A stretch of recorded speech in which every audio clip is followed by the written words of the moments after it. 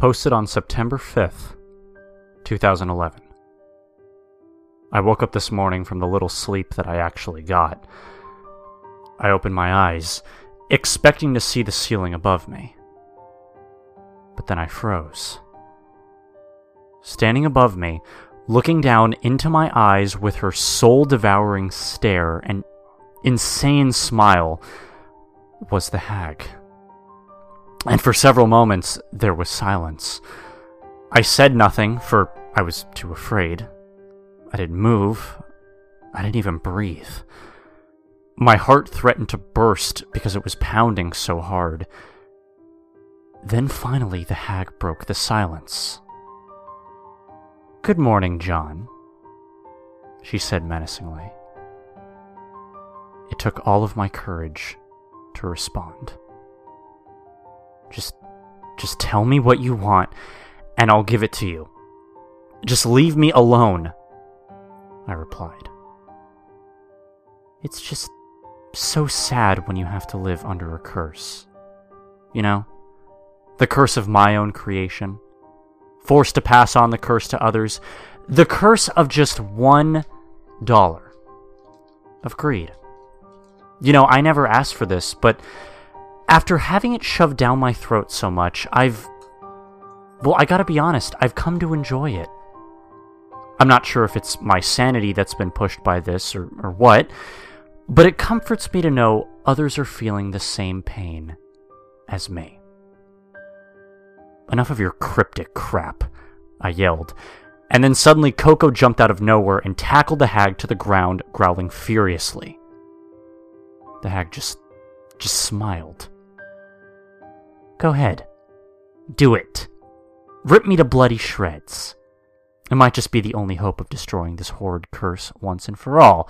And your suffering will be gone, yes, and everyone else who's ever fallen victim to greed's villainy." Before another word could be said, Coco began tearing that woman to shreds. I never knew that my dog could be so violent, but at that moment I didn't care. If it meant the end of this terror that loomed over us, it was worth it.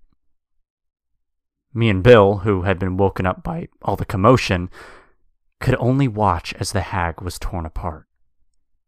She didn't even scream.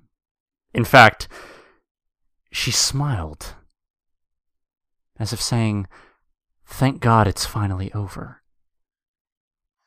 And then it was done. Her body was mangled and ripped so badly that you couldn't even recognize her. Blood was spattered everywhere. Then the body, or the pieces of it anyway, began to shimmer and fade away, until they were gone. No trace of them remained, as if nothing happened. Then we noticed a note laying on the floor where the hag had been. Bill picked it up and read it aloud. "Destroy the dollars. Destroy the disc. Do it before the remnants of the curse that lie within them enslave you, as it enslaved me." I instantly knew what I had to do. I found the wallet I used to keep all the dollars that the hag had left me, and I lit a match to it.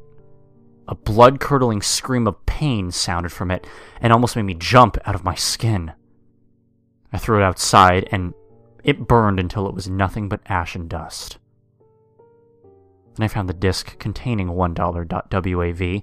I threw it to the ground and stomped on it. Another blood-curdling scream, and the disc spontaneously burst into flames. Now that is what I would call burning a CD-ROM. It burned until it was nothing but a bunch of melted plastic. I had to use a shovel to scrape it off the ground and chuck it outside. For the rest of the day, nothing else happened. The hag never came back. Nothing. I think at long last, this nightmare might be over. But I won't make assumptions too quickly. I'll wait a while, see if anything else comes up. And if nothing else does, Well, I guess it's safe to assume the haunting of $1.wav has ended.